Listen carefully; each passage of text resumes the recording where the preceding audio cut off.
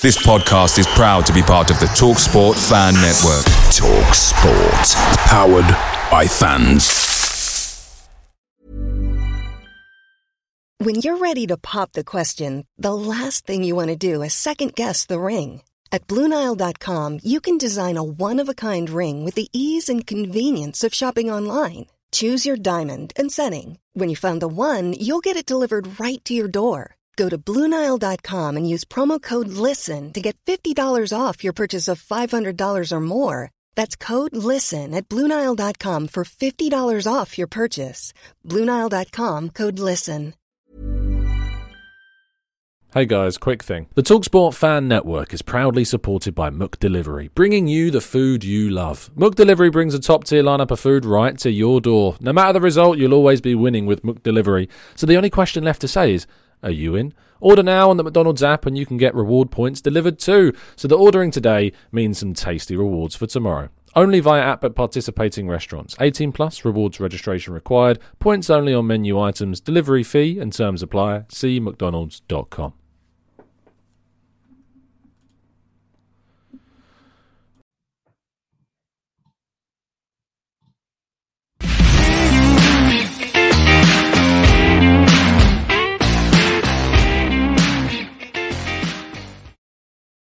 Hello and welcome to the Gooner Talk, back again with you guys for another show, for another episode of our Let's Talk Arsenal series, our twice weekly show on a Tuesday and a Friday at 5 p.m. UK time every single week. And our Tuesday show is usually a show in which I'm joined by a guest. And today I was supposed to be joined by Lee Judges. And I spoke to Lee this morning. And of course, I'm sure a lot of you have seen the very sad news which came out today regarding Claude. And I spoke to Lee this morning, and he is taking a brief break from some shows to just have some period of reflection.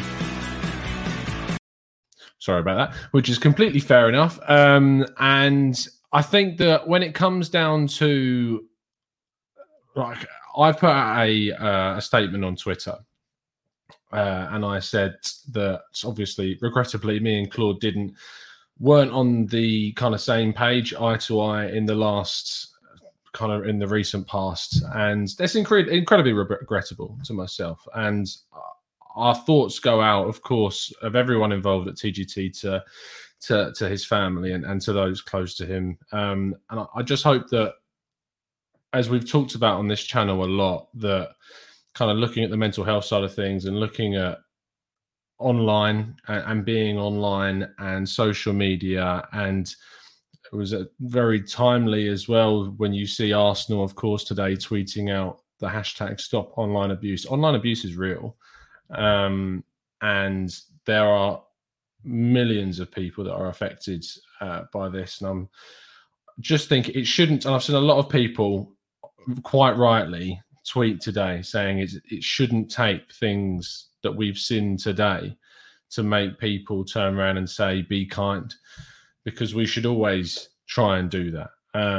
No one's perfect. I'm not perfect. I'm sure you watching this video are not perfect, but we just need to start making a real conscious effort to start being nice to each other on social media. It shouldn't take something like this, but we're in this situation and we just need to move forwards and really treat each other better. And on this channel specifically, we always try and be as open as possible to differing opinions and to get your thoughts and ideas. But ultimately, not everyone is as open. And so you can't control the thoughts and the words and the actions of other people. But what you can do is you can report other people. You can send as much evidence as you can to the appropriate authorities. And we also have got to hope and pray that the social media authorities can start really making a drastic change, because it's not good enough. What's happening and what's leading to a lot of things happening across the whole of social media. It's not okay. And yeah, we're going to continue on with the show as I always intended to, but I wanted to say something at the start of the video because it wouldn't be right if I didn't. So thoughts again are with everyone associated with Claude and his family and the people close to him. And we wish them all the condolences we can. But let's crack on today's show.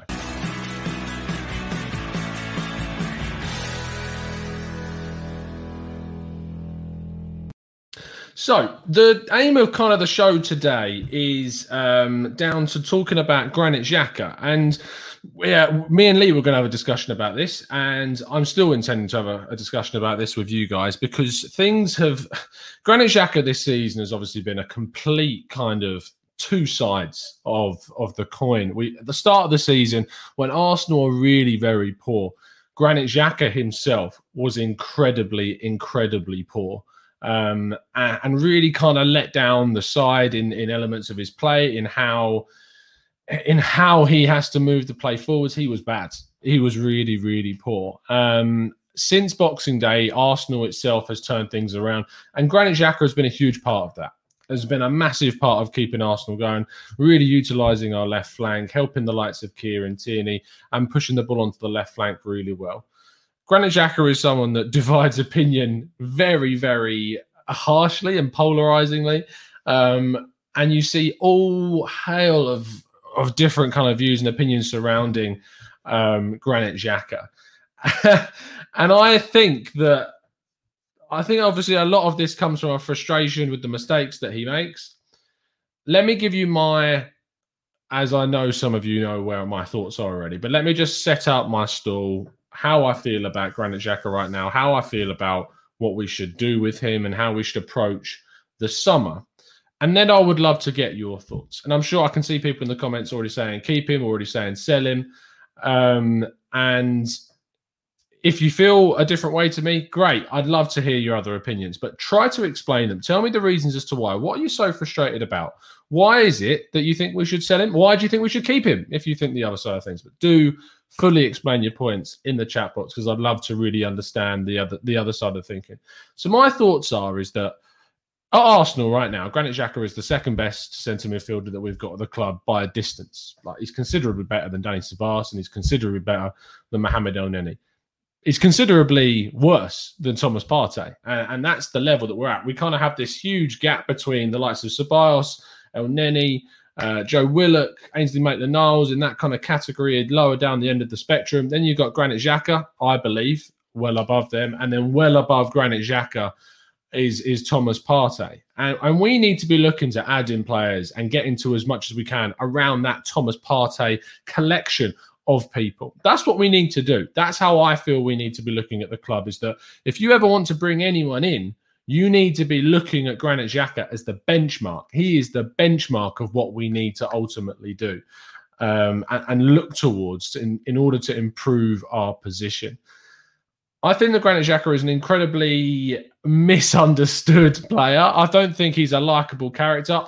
Even someone who appreciates his footballing ability, am not his biggest fan. I'm really not. I don't like how he reacted to the fans on the pitch when the fans were booing him. Now, I don't agree with the booing that was going on, and I don't agree with the abuse that he has suffered. Again, we go back in full segue and full circle to this idea of online abuse again. And I understand his frustration. I understand why he got so angry. I understand why it was such a problem. But what I will say is that he can't react that way. It's as simple as that. You shouldn't react that way. Internalize it or publicly respond to it on social media or in an interview, but don't in the middle of a football game. Probably not the best time. That's the issue.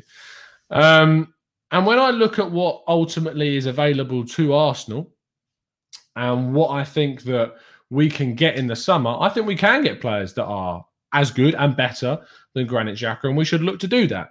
But the thing is, everyone's going, sell Xhaka. He's the one you should sell. But that's not the way I look at it. I look at it and go, you've got Mohamed Elneny here, you've got Willock here, and you've got Ainsley Maitland-Niles here. Sell the guys that are worse than Granit Xhaka first. Improve the squad by bringing in players that are better than those guys. And Guendouzi is another one.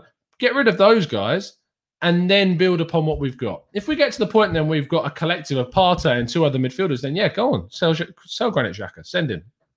For all I care, get rid of him.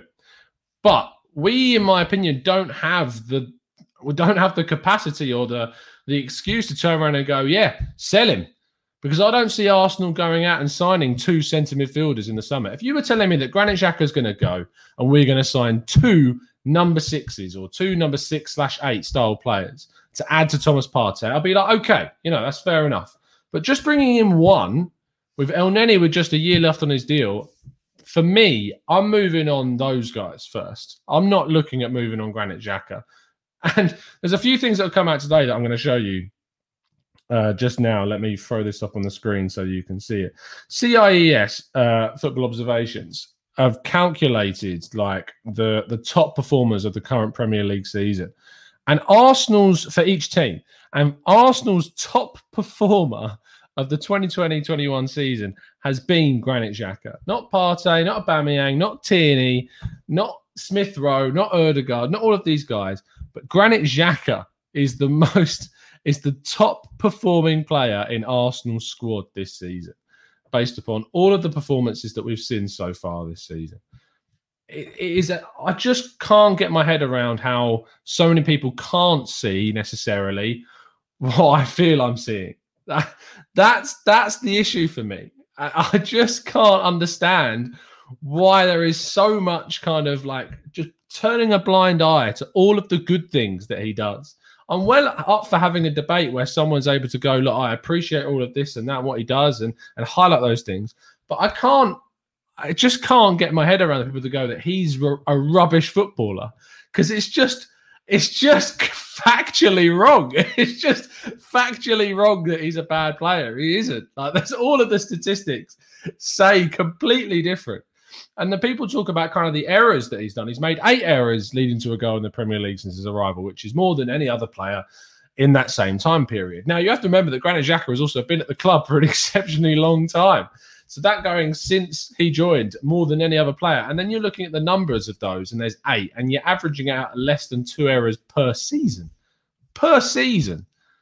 That, for me, in itself is not something to bash him with. And it's something I think that a lot of websites and Twitter accounts have used to kind of throw out as a statistic to build this negative persona and profile of this guy. I also want to go into some of the Y-Scout statistics and look into how Granit Xhaka has been this season in terms of his passing, because people say that he's like this backwards passing merchant. And again, that's not true. That's just factually, it's just, as what's his name? As Ed Miliband say, it's just wrong. It's just not true. I just don't get it. Let's have a look at Granit Xhaka's passing, shall we? So this season, Granit Xhaka has a passing percentage of 91.3% in terms of his accuracy. We'll come on to looking at El Neni in a bit.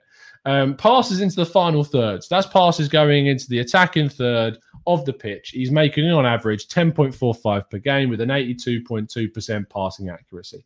Passes into the penalty area. He's doing nearly 1.5 per game.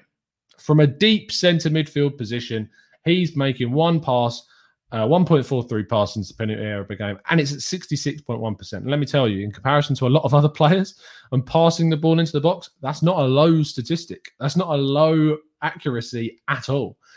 In terms of the amount of times he passes forwards in comparison to passing backwards, as you can see on the screen here, you're looking at a player that's passing nearly double the amount of forward passes he makes in comparison to backward passes. And this is just completely shunning that myth that all he does is pass backwards. He's a negative player. That is categorically a myth. It is not true. And the statistics support that.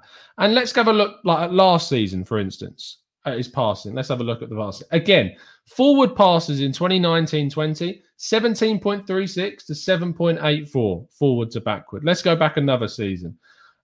23. So this in 2018-19, he passed more forward passes in terms of like a double. It was double the ratio to backward passes, 23.81 to 11.23. 2017-18, 22.78 to 9.6. 2016-17, 25 to 10. And I think that's also come from the fact that we've changed systems as well. And wow, you look at 2015-16, 27.23 forward passes to 9.94. So he has become more reserved. That is nowhere near you. Like, that is a fact. He's become more reserved in his passing. He isn't maybe passing as much. And I think that comes from a change of style, change of manager. But what he still is doing is passing the ball forwards more than he is passing it backwards. It is just pure. It's just a myth. It's just a myth. And I'm hoping that we can quash that kind of myth and that rhetoric that he's a negative passing player out of it. So there you go. That's the passing side of things. Let's have a look at the defensive side of his game.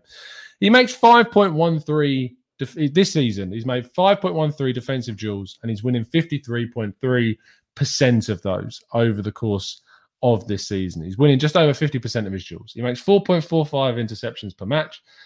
He loses the ball 6.53 times. That's losses of possession. And I'll have a look at some of the other guys, because Thomas Partey, for instance, is a higher rate of those. But he recovers the ball 1.5 times more, just under, times than he's losing the ball, which is good. When you see that ratio there and the recoveries is a higher number than the losses, it's a positive thing, especially when it's nearly 1.5 times the amount, which is also a really good one. Yellow and red cards, 9 yellow cards, 1 red card this season. We know he's a hothead. That's very true. We got the red card against Burnley, and that is a part of his game that we wish we could nullify. But when you look at a player who's now 27, 28, 29 years of age, it's very difficult. It's very unlikely you're going to get that side of his game out of things. So that's something that you need to look at. Let's have a look at his heat map and where he is on the pitch. So obviously he skews to the left-hand side. We know that. Looking at the left-hand flank, he does progress into the other half of the pitch. People call him very negative and a very negative style player. Again, he's progressing the ball into the other half of the pitch. He finds himself in that half of the pitch and passing the ball and using the ball to the wide left-hand flank. That's often where he finds it. I mean, if we have a look at some of the passes he's made this season, we'll have a look at where he's passing the ball. All of these passes down the left-hand flank on this side. This is passing to the final third, passes over here. If we have a look at the passes on this side of things in this game. So against West Ham, when we drew 3-3, 22 forward passes in comparison to 10 backwards passes. All of them are kind of around that left-hand side of the pitch, across the pitch, and in using that left-hand flank. Looking at the successful passes and the non-successful. Oh no! Don't do that! Don't do that! Don't do that! We're looking at the successful passes here and the unsuccessful passes he makes. His unsuccessful passes, he made one down the left-hand side that was quite close to goal. But the unsuccessful passes in that game, he made 4 of them in the other half of the pitch, and all of them came for trying to switch the ball to the other side of the pitch. It's not what he does typically. If we look at the other game, let's go to another game. Let's look at when we lost to Olympiacos, or we didn't have the best of games.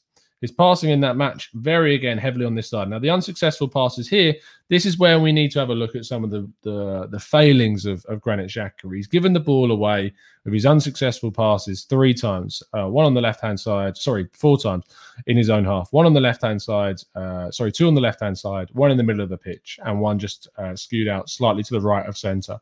They're the passes which I think a lot of people kind of fixate on, look at, and go, oh my God, he's making so many. When actually in the real context of the game, it isn't lots, but it's more than what we would like. And if you have a look at some other players, I mean, let's have a look at Thomas Partey, for instance, just for comparison. It's probably a really good idea to just kind of get a feel, a lay of the land in terms of how he stacks up against them. Let's go to Thomas Partey's passing. So Thomas Partey has a lower passing accuracy at 88.6. Still good. 88.6 is good, but the 90s is where you see the exceptional side of things. Forward to backward passes. You're seeing Thomas Partey 20.6 forward passes in comparison to 6.94. Partey, as we've talked about, is an incredibly progressive player. Loves to try and take the ball, drag it forwards. You see that in his attacking stats here. His attacking stats, you look at the dribbles, 3.26 dribbles with a 57.4%. He's a really good dribbler of the ball. That's the points on the pitch where he picks it up and drives it forwards. Really nice bit of play there. Defensively, winning 67.7% of his defensive duels. So good. So good. But he loses the ball more than Granit Xhaka does. Like 8.33 compared to 6 whatever it was for Granit Xhaka. He does lose the ball more, and he intercepts the ball ever so slightly more. Just ever so slightly, a couple of percentiles higher than Granit Xhaka. Defensively, the two of them, Partey comes out on top. And this is what I talked about. Like, we need to be signing the players that are on the level of Thomas Partey. That's what we need to be looking at doing. But the other players that we have on the pitch are the likes of Mohamed El Neni. Who I haven't actually looked at the stats, so he might make me look a bit silly.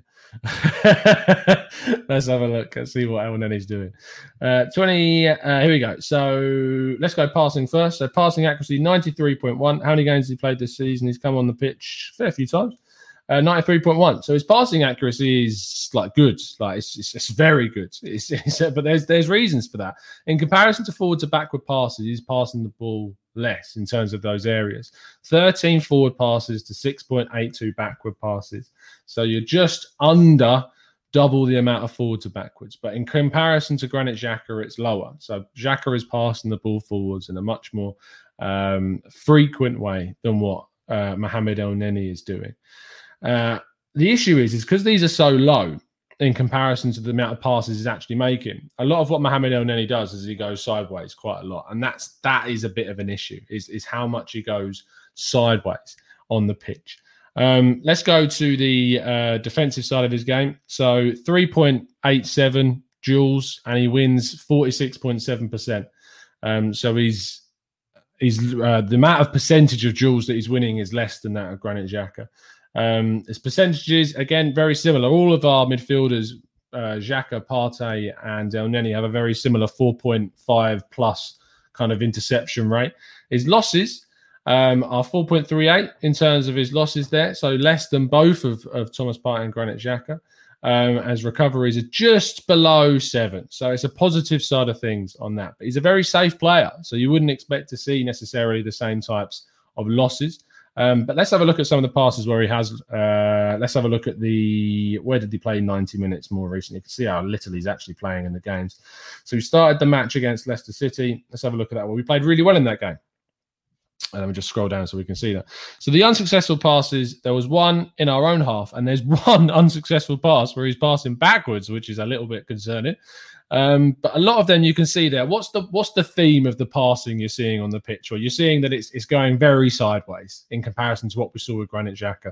The passing is exceptionally sideways across the pitch, straight back to the defender, straight across the midfield, and it's actually not that often we're seeing him pass the ball forwards, and that is a really, really tough one. In fact, in the whole of that Leicester game, if I can click off the screen, in that Leicester game, which I'm just going to scroll up to, here we go, he passed the ball 8 forwards 8 times in comparison to 5 backward passes out of 35 passes in total. And yes, he had 94 passing accuracy, but the issue is those passes barely progressed the play. That's the issue that we've got. So that's my kind of thoughts on it, is that if you're looking to move a centre midfielder on, move on the guy that's worse, which is Mohamed El Neni or Guendouzi. Guendouzi is someone that I want to look at in a lot more detail this season as well. Let's have a scroll up of the chat box and see what you guys are saying in regarding Xhaka. Let's go through. Here we go. Steve Stein says, the fact that he has played more outfield minutes than anybody else shows the problem we have. I would like to be in the position to sell, but unfortunately, we are not. Crypto says, sell all the trash. Stop the sentiments. Most of these players are not taking us forwards. If you like being 10th, fair enough, but I don't. Guy's been here 5 years and has conceded the most errors to goals. But I think, Crypto, the issue is those 2 points you've raised there at the end is the fact that he's been here 5 years and he's done the most errors. He's been here 5 years, which is an incredibly long amount of time in the Premier League these days. And that's why he's got the most. It was like Olivier Giroud and some of the stats that were associated with him at Arsenal and Chelsea because he's been in the Premier League for so long.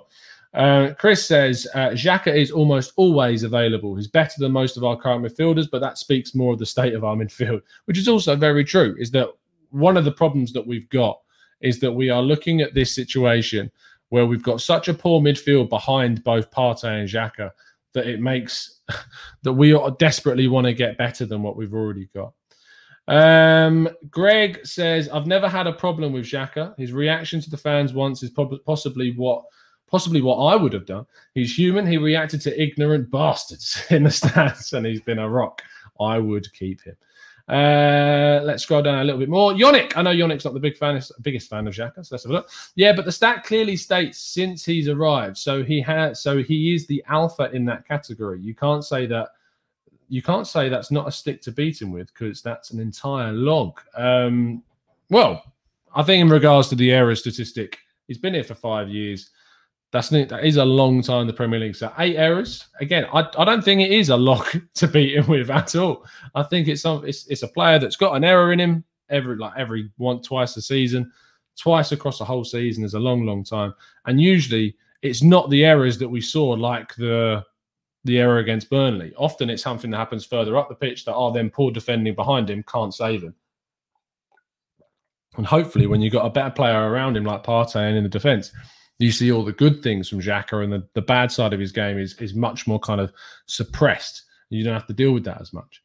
Machiavelli says, don't believe in stats as they can be skewed to be in favour or against an agenda. I believe in what I see on the pitch and can see what Xhaka can offer, but we need an improvement to that, which is fair enough. Josh says Xhaka doesn't start for any team above us in the table. We're lowering our standards. And that's what we need to approach with the transfer markets going forwards, is that if we sign any players, we need to make sure that those players get into the teams that are above us and that we're competing with. Does Granit Xhaka get into other top 6 sides in the Premier League right now? No. But what you have to say about that is that on the top of that table, do you amount of people that turn around and scoffed at the idea of getting Jorginho in the summer because we were being linked to Aouar and Partey, and then all of a sudden the link to Jorginho comes up, and Jorginho, according to CIES, has been the top performer in the whole of the Premier League, above Ruben Diaz, above these guys.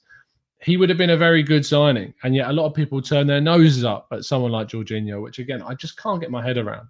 Like, I wasn't, even myself at the time, I was a bit like, I'm not sure. But actually, when you look into it, he's an incredibly successful midfielder for his position. He's not inspiring, but sometimes inspiring is not what you need. Sometimes transformative is what you need. Sometimes consistent and solid is what you need, and that's what Jorginho was. So I was surprised at how many people were like, no thanks, don't want him. King Sate says, we don't need to improve on El Neni. He is just a squad player. We need to improve on Xhaka in the starting 11. If we sell Xhaka, we can bring in a better player. Stats don't tell the whole picture. What I'd say about that, King, is I think the issue with that is that if you get rid of Xhaka instead of El Neni, you're getting rid of a better player than El Neni, and you're bringing in someone else. So what you've done is you've improved the squad less because you've kept the worst player over the better player. It makes much more sense to move on El Neni and use Granit Xhaka, who is a much better player than Mohamed El Neni, as a squad player. He might not like it, and then he can go next season and we can sell it. But whatever that is that we need to improve the squad as much as possible. And I think that we can all agree that getting rid of a worse player is a better way to move the clubs forward. We've had a super chat. Let me go and find it. Where's it gone? Here it is. Aya says, the issue with Xhaka is his reactions and skills are too slow for the Premier League. Not that he's bad. If we want to improve from 10th, we need to improve the midfield. Again, I don't think anyone is debating that. Ed says, the tricky thing with Xhaka is this summer may be the best time to sell him financially, but it is probably a year early from a squad perspective. Jermaine Chambers says, how long do we keep Xhaka and keep having him in the team making mistakes? Too many for me. Until we improve on him. It's as simple as that, is that we keep him until we improve on him, and we need to improve on him. This whole show is not basically me saying Granit Xhaka is the guy that's going to take Arsenal forwards. That's not the whole point of this. The point of this is saying that we need to sell him at the right time, but there's a lot more that we can sell before Granit Xhaka, before we get there. Move on El Neni, move on Maitland-Niles, move on these guys that we can move on Guendouzi. None of these guys are better than Granit Xhaka, and so therefore we need to move them on and bring in better players so we have a better core group than we already did. Zamir says, Xhaka's contract expires in 2023. We aren't going to make him a bench player in a World Cup year. So, of course, at the end of this season, he'll have 2 years left, and the World Cup is in winter 2022. So it's a bit different, and especially a bit different considering the nation that he plays for in the middle of the park. There's not lots of competition for that place. He's also the captain of that nation, Zamir. I don't necessarily think, even if he was a rotation player for Arsenal, that he would suddenly be out of the Swiss team. If you've ever watched Xhaka for the Swiss team, he's incredibly effective. He's very, very good, and he's one of their best players 9 times out of 10 on the pitch. He is that good for Switzerland. So I don't think him being a rotation player for Arsenal necessarily puts him down the pecking order in the Swiss national side's midfield. Mitchell says it's 2021. Every single top-level club scouting system is based on statistical analysis. It's not Mike Bassett seeing a player score a hat-trick in the FA Cup third round for Rochdale anymore. Stats are king. Unfortunately, I know people don't like them because it means that obviously their agendas or arguments are proven wrong, but stats are king sometimes, and they are the preference. They are what matters, because what you maybe see on like a few mistakes across the season is made up for in what Granit Xhaka gives. There's absolutely no doubt about that. Yo-Yo says Xhaka was leaving until Arteta convinced him to say, we'll see by the end of the season if the decision proves right. Well, based upon the fact he's Arsenal's best player so far this season, according to all of the information that's been given to CIES, that would tell you that it was the right decision. Because he's outperformed everyone else on the pitch so far. That stat genuinely amazes me. Like, I never expected that was the case. I never thought that would be on the performance data that Granit Xhaka would be top of the table, especially considering what happened at the start of the season, my perception of it. But it turns out, fair play to the guy, because he's proven me wrong. The stats have proven me wrong, because I didn't think he'd be anywhere close to being our best player this season. But statistically, it has shown that he is our best player this season. Tom says, even if Xhaka became number 3 in the central midfield, there is still a big amount of game in a season between rotation and the varied competition we're in. There's no issues there. Big Mike says, Xhaka is key to how we play. Keep him. Wilson says, since Xhaka has arrived at Arsenal, we have never finished in the top 4. Something has to change sooner rather than later. Now, Wilson, I'm glad you brought this up. I hugely disagree with your point. I'm glad you brought it up, because I think it's an absolute myth how suddenly we can associate the fact that we've dropped out of the Champions League to one player. How that has happened, I don't know. We suddenly goes, you know who's been here since 2016? It was him. So we must be all his fault. No, it doesn't work that way. We haven't recruited well at all. We haven't recruited in general. We needed to add to the spine. We needed to add another better centre midfielder alongside him. We didn't do that. We needed to add better centre backs. We didn't do that. We needed to add more in those kind of fullback areas and attacking areas. And we didn't do that to enough equality, and we didn't do it very well. That's been the issue. That's why we're out of top 4. It's because we've recruited pretty poorly over the last 10 years. Is Granit Xhaka part of that? Probably is. But you would say for someone that is as consistent as he is and is statistically as good as he is, that had we have maybe added Thomas Partey or a player equivalent to him next to Xhaka much sooner, maybe we wouldn't have the Granit Xhaka that we've become used to, I suppose. Now, as we do get to the middle point of the show, this is the opportunity for me to say a massive thank you, of course, to our sponsors for the show, Football Prizes. This week, we have 2 prizes going on. There's still half an hour of the show left, so make sure you drop a like on the video if you're enjoying things. But let me just show you this prize for this week, because it's a blooming good one.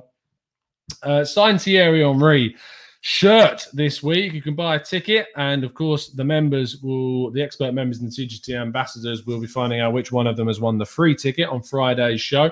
It's selling quick. There's only 18 tickets left of the 99 that are left in the pile. So if you would like to be in the chance of winning the signed Thierry Henry shirt, you need to buy a ticket on Football Prizes. And also, because that's going so well, they've actually released a second prize this week, a prize that Daniel Robert will know a lot about.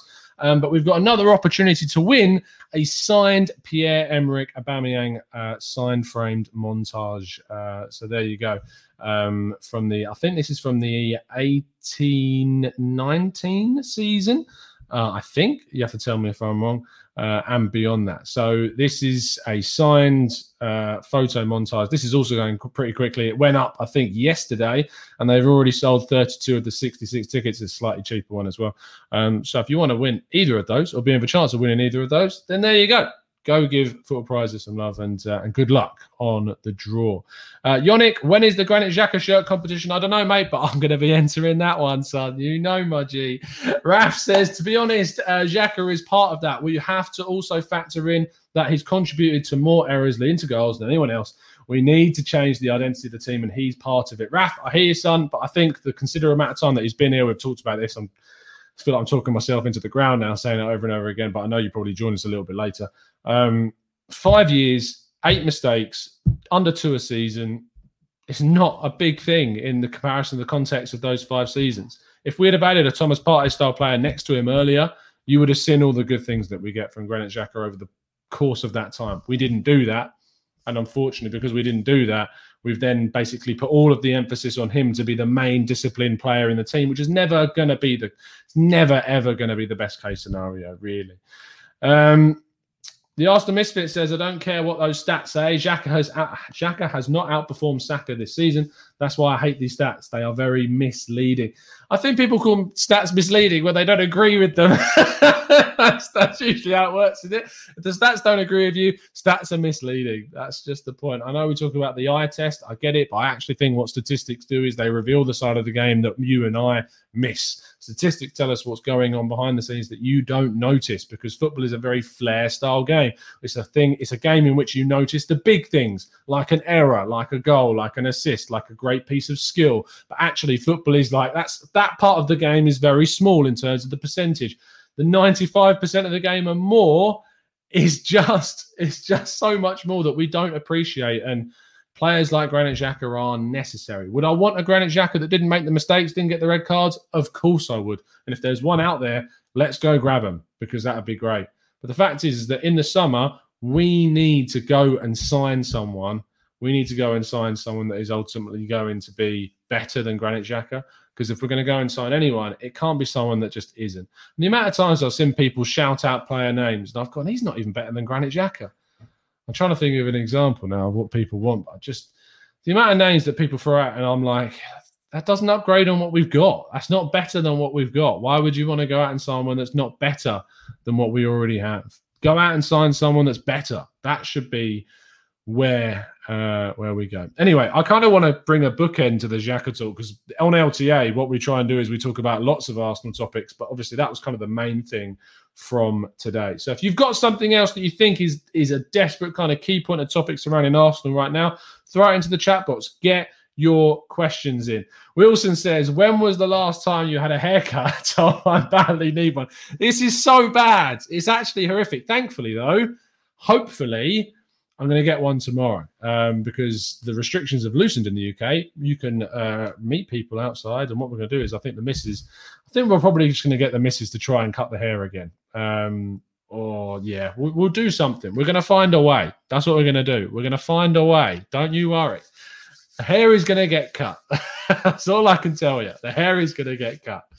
Raf says, I don't think he's a bad player, but he's not the player to take us forwards. If we can get a better player, more athletic, passing forwards, Xhaka isn't amazing in my opinion. I tell you, mate, the passing forwards thing's a myth. Scroll back in the video, son. I've shunned it. I've squashed it. Passing forwards, he does. And it's a myth that he doesn't. Where's my mouse gone? It's disappeared. Oh, no, the mouse has died. We'll have to use I hate using the tap pad on my mouse. It's really irritating. Chris says, Tom, who are your favourite left-footed centre midfielders to replace Granit Xhaka if we upgrade upon him? It's very simple. Fabian Ruiz. Fabian Ruiz is an amazing, amazing centre midfielder. He would be the one I'd go for. Absolutely, hands down, no questions asked. Pay the money, whatever Napoli want, we'll give it to you, because he is a brilliant footballer and someone that should be 24 years of age, really good age to bring him in at. He's got lots of football ahead of him all day long. Bring him in all day long. Ajit says, Tom, who are your favourite non-Arsenal players? That's also a very interesting question. Zoboslai is the obvious answer, as is who's my boy before that? Marco Asensio. So yeah, I haven't talked about Asensio for so long, but completely forgot who he was. But yeah, Soboslai, Asensio, who else? I used to love Valentino Lazaro when he was at Salzburg, and then he went to Newcastle. It was dreadful. So he didn't really kind of fulfill that potential that he had when he was at Salzburg. Who else? Other players. What's the question in the it was in the Premier League. Oh yeah, fair enough. Favourite non-Arsenal players in the Premier League. I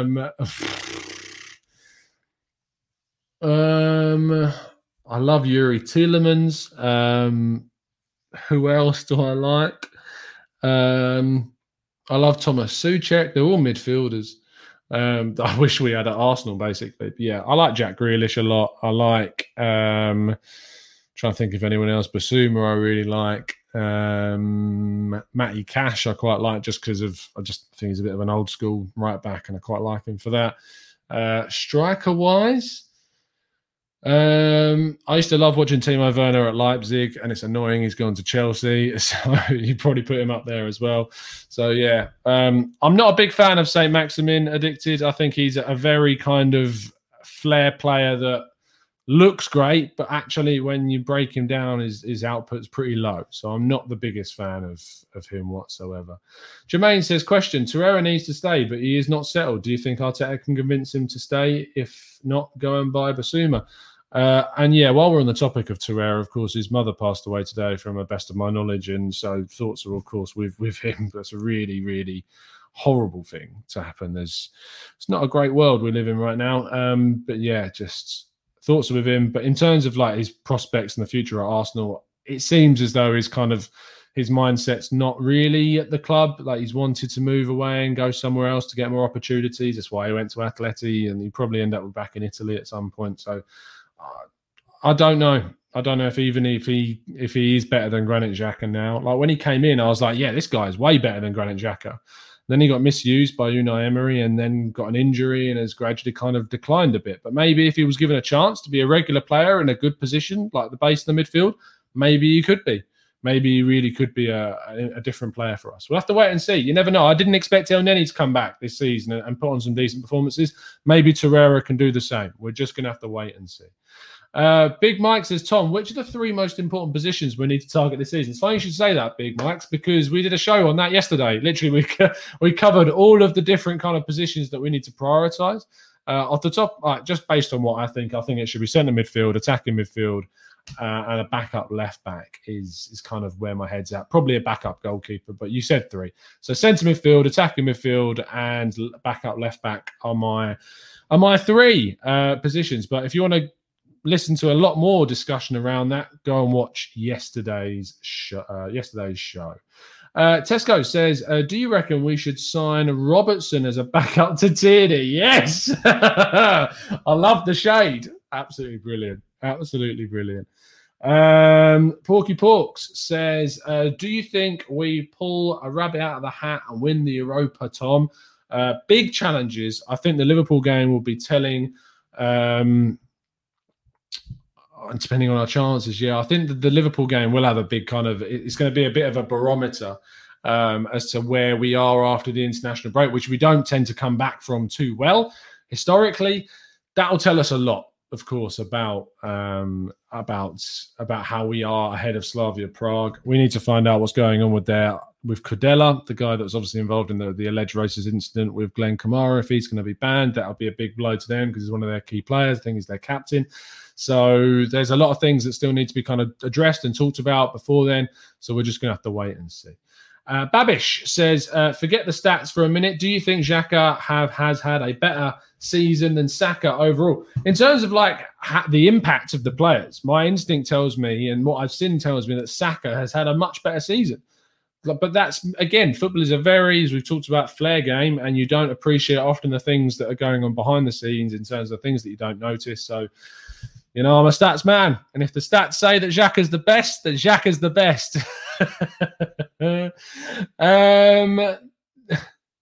Vinny Eagle says, does the African Cup of Nations put you off getting Basuma? It honestly doesn't. It's like 2 to 3 weeks usually in these senses. If a nation goes far, it's longer. But it's like a month and a bit max. It doesn't put me off it. It happens once every 4 years or whatever it is. It's not going to... I don't think it's something that to be too concerned about. I think we'd have cover. And this is why you should keep Xhaka, because while Basuma's away, Xhaka's fine to come in and be that replacement. Absolutely fine. Let's find some more questions. Matt G says, Tom, I want to enter the competition to win the Henry shirt. Is Henry from Henry? Oh, I see. The question. Yes, the question. They always make the question very easy, Matt. That's why they make it easy. It's just, I assume it's like a step verification system. I don't know why that is the question, but yeah, it's always very, very easy. Porky Pork, I never, sorry, Brian, I never really answered your question about do you think we're going to pull a rabbit out of the hat and win the Europa League? I think that we really have a good chance. We genuinely have a really, really good chance of winning the Europa League. I think that we should beat Slavia Prague, and if we don't, then you have to raise some serious criticisms at the players and at the coach for not being able to do that. We should get past a Villarreal or a Dinamo Zagreb. I really hope that Dinamo Zagreb win that game just to avoid the narrative of Unai Emery. I really, really do hope that we avoid that game and that Dinamo can come through in that one.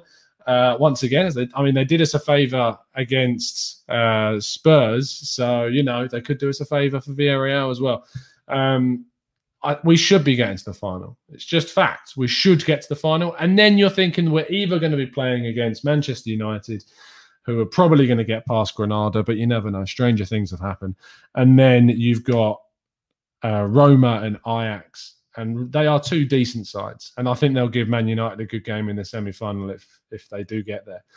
So that's what I want to see, really. That's what I want to see is just Arsenal progress, build up momentum, and are strong into the season. And we're a bit of a good cup team. We've shown to be a decent cup side. So we get to a fair few finals of late. We've lost one, and we've won a fair few others. So maybe we can get to this final and win this one too. So fingers crossed. Dominic says, is Cadello allowed to play? I don't know. Honestly, I haven't really looked into this yet and what's happened. As far as I was aware, I don't think any action has been taken yet. I might be wrong. Josh says, would you start Martinelli against Liverpool with consideration to Mane as he plays on the left to provide a lot of defensive assurance to Tierney? Would I play him? Well, in my opinion, if my kind of starting team is all fit, I'm playing Smith Rowe and Ødegaard together, which means Smith Rowe is going on the left. Bukayo Saka goes on the right, and Aubameyang probably. Although I'm really leaning more towards Lacazette based on form. So Lacazette in the middle against Liverpool. So, yeah. And then we can bring Aubameyang on later if we need him. But, yeah, Aubameyang really frustrated me against West Ham. Really, really frustrated me in that game. And Lacazette, I was impressed. So that's it. Omar says, would you deactivate social media if Emery knocks us out of the Europa League? No, I wouldn't. I'd be very, very gutted, especially because I know there'd be a lot of Arsenal fans out there that would be celebrating that fact, which is I say Arsenal fans, they're not Arsenal fans, are they? But they'd be celebrating that fact, really, and then they'd be using it as well, which is a real shame. But yeah, it's a shame that people are around like that. But, it's a really horrible world at the moment. Matt says, do you see any 100 million plus transfers this summer? Not from Arsenal, but I think Jadon Sancho and Erling Haaland from Dortmund are two players that could go for more than 100 million. I think Jadon Sancho really could go possibly to Manchester United for that amount of money. They're still interested in, they still want him.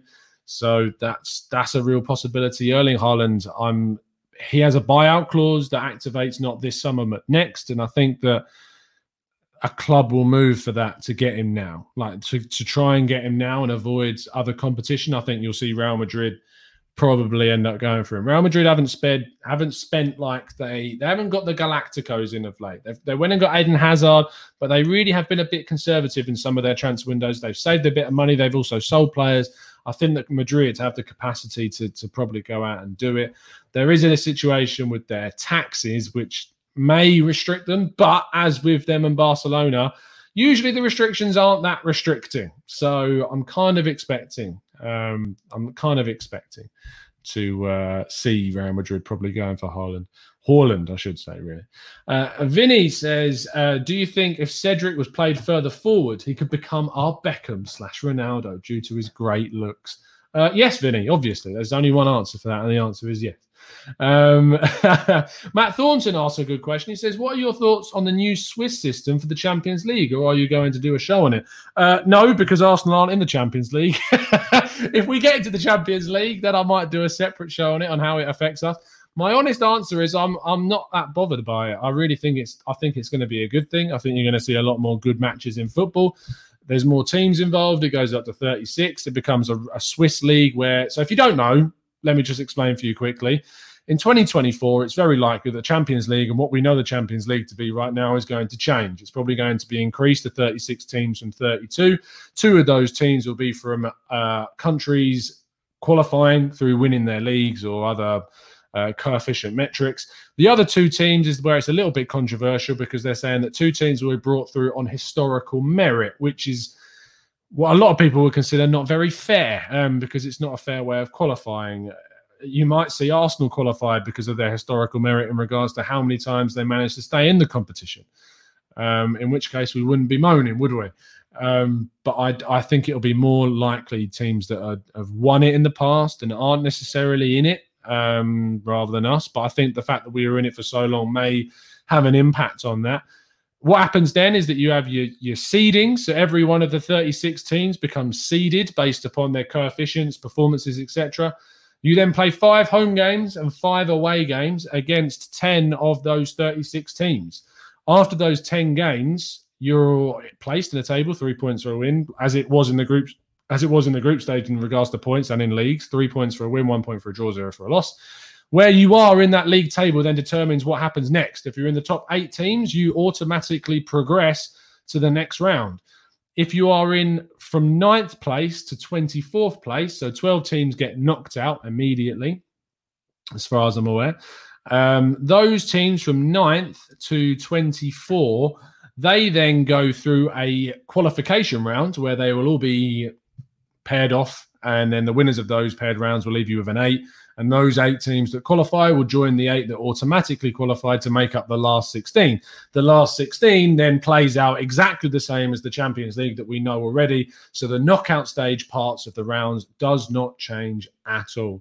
The whole point of this competition is to increase the watchability of the competition, to make there more high-profile games, and what some people would consider to be not so much a good thing, but to see more big teams qualify for the knockout rounds and to see many more big ties in the knockout rounds. That's what it's designed for. I'm fine with it. I think it's going to be quite a fun system. I think it might actually backfire for some of what they're thinking, and you might still see some small teams or some surprises that didn't necessarily happen. But the knockout stage is the same. The magic isn't going. I mean, the group stage in themselves can be pretty predictable in the Champions League at times, but the knockout stages are not changing. They are going to be exactly the same, and if anything, they could be even better. So I really wouldn't let this style system change. The Champions League has only existed in its current format for just under 30 years. 1992, I think it came in, where it was before that, it was the European Cup, where only the league winners of the European leagues were in the competition. So football changes, things change. It's going to happen, and within a couple of seasons, you'll be used to it and you won't be moaning about it. So it's not a bad thing whatsoever. Ajit says, what are your thoughts about the Eredivisie and the Belgian League joining and potential candidates for such onions in other countries? I know you didn't mean, I think you meant unions. I said onions.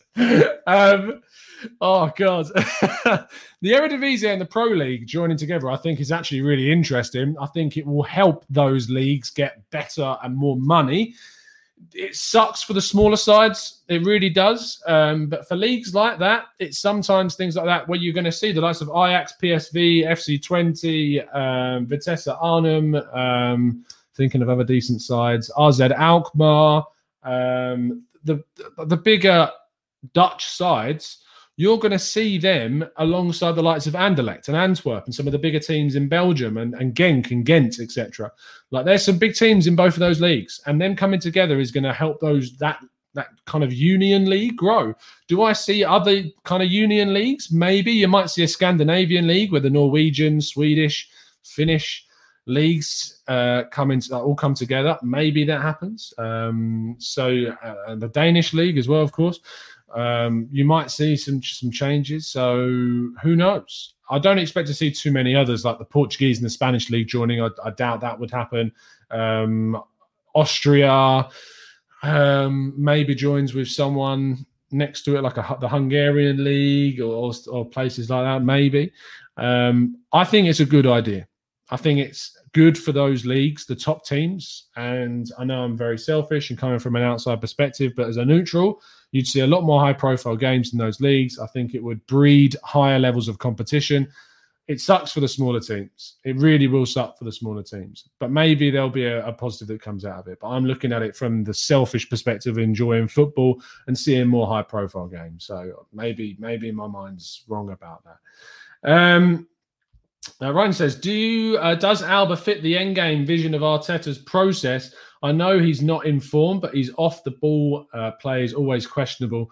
What kind of key striker do you think fits Arteta's process? I mean, arguably, Ryan, when you're looking at those two, Lacazette suits what Arteta wants more. It's clear to me, I think. It's clear to me that Lacazette suits it. But Lacazette typically is not as good as a striker and as a finisher as what Aubameyang is. I think Aubameyang's had a really bad patch of finishing recently, but I actually think that he's better. But Lacazette, I think, suits more. Does he fit the long term? Probably not. But if you're going to play a very high creative system, which is what Arteta's style is gradually getting towards being, it's a system where you create lots of chances, utilising the wide areas and starting to use the central part of the pitch by bringing in players like Erdogan and Smith-Rowe. I think that what we will see is Aubameyang could flourish in that system as kind of a poacher as we create all those chances. But I do think that he wants a striker that can link up. I actually think he'll look at what Harry Kane has done under Jose Mourinho and how good he has kind of become in the way that he drops in and helps the wide areas. I think he would love a striker like that.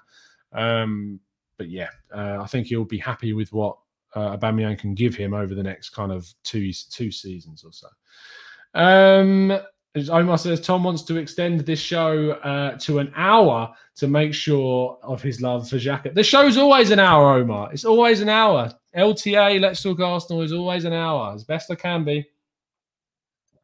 Always an hour, mate. Always an hour. I'm glad we've come back round, though. And if you joined us late, we did discuss Granit Xhaka earlier on in the video, and you can scroll back and read that stuff.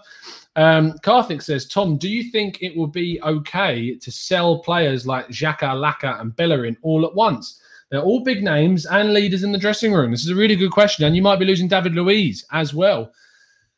If you think about it, who are going to be the leaders that are left behind? Who are going to be the people that know the values of the club when left behind? Arteta being there is big. Arteta being there is important. You then look at Tierney being there. I think that's really big. I think Thomas Partey gets it. I think Bukayo Saka, Smith-Rowe coming through the academy, they in themselves are good personalities to have in there as well. Callum Chambers, Rob Holding, Bernd Leno. I think these are good characters to have in the squad. Gabriel, we've got some really good young players coming through. I think we've got some good young players that are already playing in the first team. So I think you make a good point about Xhaka, Laka and Bellerin all maybe going as a necessarily bad thing. But you can sign leaders. You can sign players that have that go-get-em attitude. You've got the Martin Odegaard's come in and been exactly that. I think if you watched his kind of mic video where I don't know if they mic'd him up, but you could hear exactly what he's saying throughout the games. And he really has, for me, that leadership quality in him as well. So as long as we sign players like that, I don't think it necessarily matters too much. MJ Marshall says, what do you think about the striker from Fiorentina? Which one? Let me just look. I want to honour your question. So let's have a look at who you could be talking about. Let's have a look. My Serie A knowledge is not great. Who are you talking about? You're talking about Dusan Vlahovic, who is a Serbian striker. How's he getting on this season? I genuinely haven't watched. He scored 12 goals in 27 games, 2 assists. Honestly, MJ, I'm not going to have a go answering your question because I like to think I know a fair bit about football, but I haven't seen any of Dusan Vlahovic at all. A good person to ask is Rich Hall on Twitter. I often go to him for my Serie A stuff. So if you want to know more about him, then there you go. He's someone maybe you should look at. But 12 goals in 27 games for Fiorentina. We'll have to have a look at him. He's only 21, so it's someone that I'll have to look at. Thank you for bringing him to my attention, because I will definitely look more into him. Ben M says, who to sign at centre-back in the summer? Ben, honestly, I don't know, because I think that Saliba coming back and Mavropanos coming back is good. I think one of them may end up going. David Luiz, do you keep him for another season? I still err on the side of probably no. We've then got Holding, you've got Chambers, Mavropanos, Saliba, Gabriel and Marie. That's a lot. And I think that I would focus my attentions on more of the centre midfield, attacking midfield, backup left back, backup goalkeeper, right back, if Bellerin goes, and maybe even a striker, depending on what we do with Lacazette. So I think that centre-back's actually quite far down my list in regards to what I'd go for. Josh says, who would you prefer, Edouard or Tony? Edouard. I've really gone off Tony. The more I've watched of him, the less I want him. I think he's very raw for a 24-year-old. I think he would cost a lot for what he is. I would steer clear, personally, and I would rather Edouard. Matt G says, just blag it, Tom. Yeah, he's decent, but he's not as good as Xhaka. Very true. I like the way you think, Matt. I like the way you think. Southern Evolution, appreciate your time in the chat and welcome. Make sure you drop a like on the video, son. Ajit says, Demirbay is a solid all-round centre midfield by Leverkusen. Would you take him as ours? I don't know if he's any better than Granit Xhaka. Enough that would make me want to go, yeah, let's get him. I'd rather go for a Ruiz, Mikel Moreno. I'd rather go for someone like that, personally, than Demirbay. Let's scroll up a little bit more. Vinny Eagle says, what big man would you want to lead the line? I didn't think Giroud suited the way we used to play, but would be deadly now as we cross so much. It's interesting, Vinny, because at the first half of the season, we crossed a lot. This half of the season, the crossing has gone down. Towards the ends of games when we've struggled to get a result, it's come back. But actually, the way that we want to play doesn't actually involve a lot of crossing. It involves a lot of more low-driven balls across the box, cutting back from the byline or trying to find those incisive passes through the defensive lines. But actually, crossing aerially has kind of drifted away from what we've wanted to do. So in the first half of the season, if we identified that as our style, I would have been like, yeah, January, go and get a Val Weghorst, go and get an Andre Silva, go and get a Yaremchuk, these types of players. But I think we've seen in the second half of the season that actually Arteta's style is nowhere near as much about aerial crossing that it used to be. If we still want to sign someone as a plan B, which is never a bad thing to bring someone in that can be a different kind of element to your game, because you look at how successful teams have been by throwing on big men at the end of games. Spurs with Llorente, Man United with Fellaini, Chelsea now with Giroud, us with Giroud. I would go out and get someone that wouldn't be expensive. I would go out and someone that can be a plan B option, like a Yaremchuk maybe, that's still young, that holds value, that could even has the potential to become a first choice. Or an Andre Silva that would come in and be more of your starting choice, but I think that's more difficult to do. Drew will tell me off for saying that. But yeah, I actually move away from that, and I'm actually more inclined to go with a finisher, someone that's a really solid, composed finisher that's not just about that, but can hold the ball up. That's a little bit like Lacazette, but better, basically. We just need a better Lacazette is what I'd want. A lot of people would say that's Edouard. I'm not as keen. I like En-Nesyri because I think he's really good at hold-up plays. He's not slow. He's still quick for a taller guy, and he can hold the ball up well. So that's why I usually go for an En-Nesyri type. Omar says, Dybala, yes or no? It depends, doesn't it? If you're asking me if I'd rather have Erdegaard or Dybala, or I'd rather have Erdegaard. If it's Dybala or no one, obviously I'd rather have Dybala. But Dybala is very similar for me to Nabil Fekir in the sense they're both very direct in the way that they play from that kind of second striker position that's like a blurs the lines between second striker and number 10. They're more direct, but the issue is I think Arteta wants a 10 that can be more creative, that's more of a passing style number 10 than a second striker like a Fekir or a Dybala. So I'm not sure, Omar.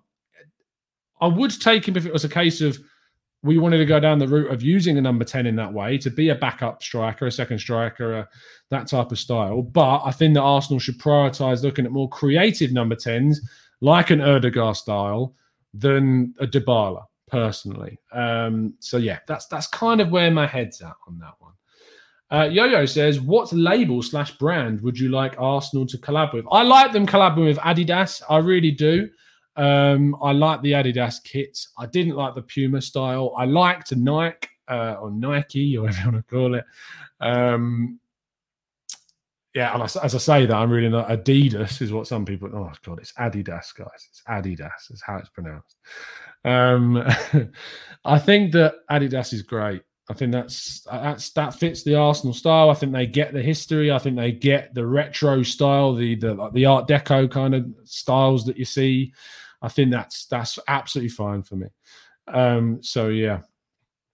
Let's scroll up. Have I missed any big questions that people have thrown into the chat that I have missed? Ryan says, do you think in the next couple of seasons we're talking about potentially new strikers as we are not able to get Martinelli to be out-and-out striker? Job done, or is it not? I think that Martinelli's got hope and has got potential, and I think maybe he could play there. I still think we may sign someone. in that position. So, yeah. Josh says, what would be your best centre-back partnership for next season? I mean, I'd hope it would be Gabriel and Saliba. I really hope it will be that. I don't know if it is, but I really, really hope it is. Deary me, going on about things. Enrico. I'm not answering that question. Matt Thornton says, would you take a punt on Alfredo Morelos? To me, he's better than Eduardo, the Colombian Rangers striker. Is that who you're talking about? I mean, he's a bit of a bad boy. I'm not sure I would, No.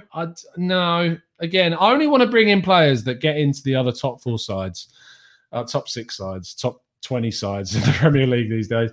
I just want to sign someone that improves us, Matt. I think that's where my head's at. That's where I'm thinking right now, to be honest. Okay. Matt G says, just seen on Twitter that Emil Smith Rowe is injured. Anyone else heard this? He's a doubt for the under-21s game. That's all I know, is that he's a doubt for the under-21s game. He's not out and out injured, but he's a doubt, which is a shame. But that goes to show that we do need to go and sign another number 10 in the summer. We need to do an Erdegaard again, because we can't rely on Smith Rowe's fitness. We really, really can't. Let's round off the show there, because I've actually given you a little bit more time than you deserve.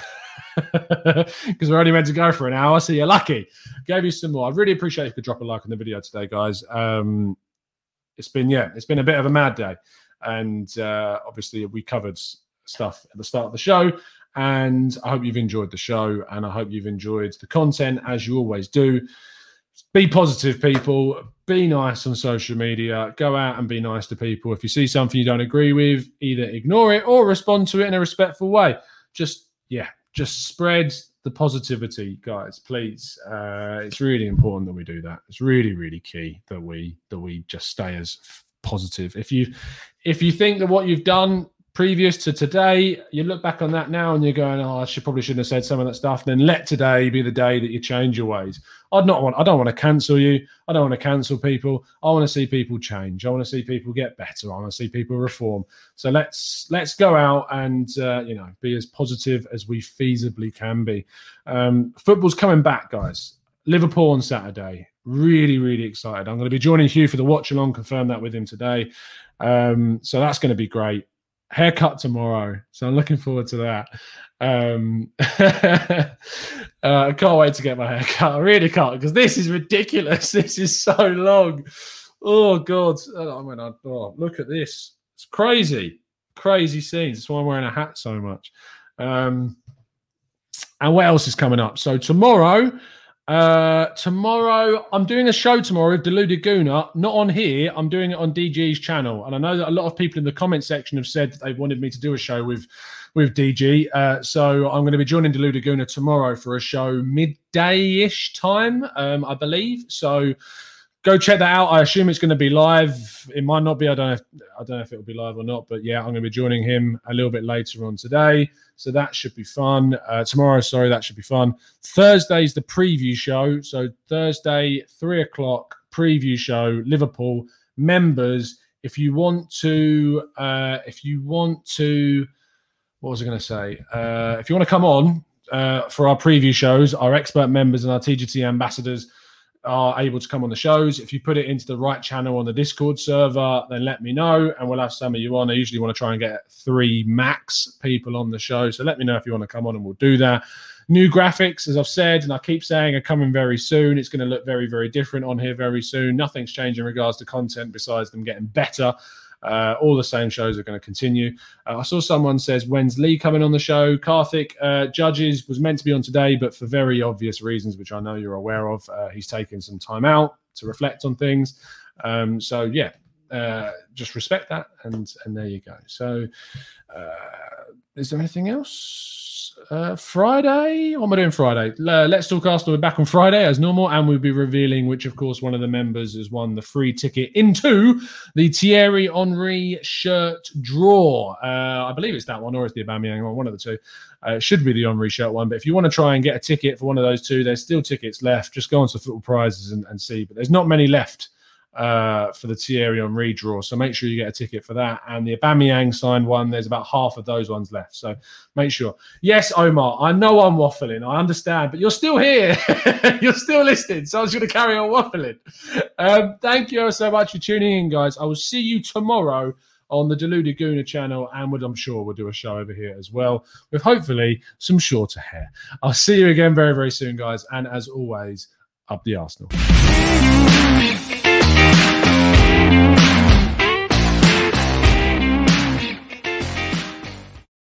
It's the 90-plus minute.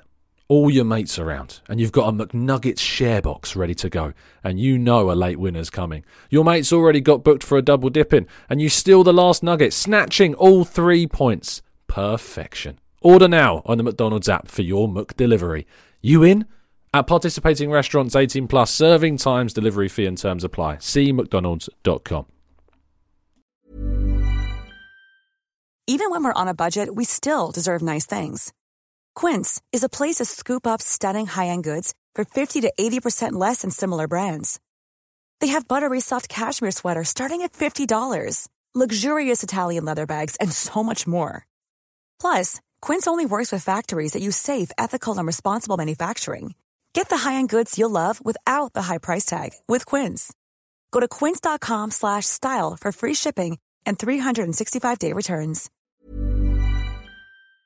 This podcast is proud to be part of the TalkSport Fan Network. TalkSport. Powered by fans.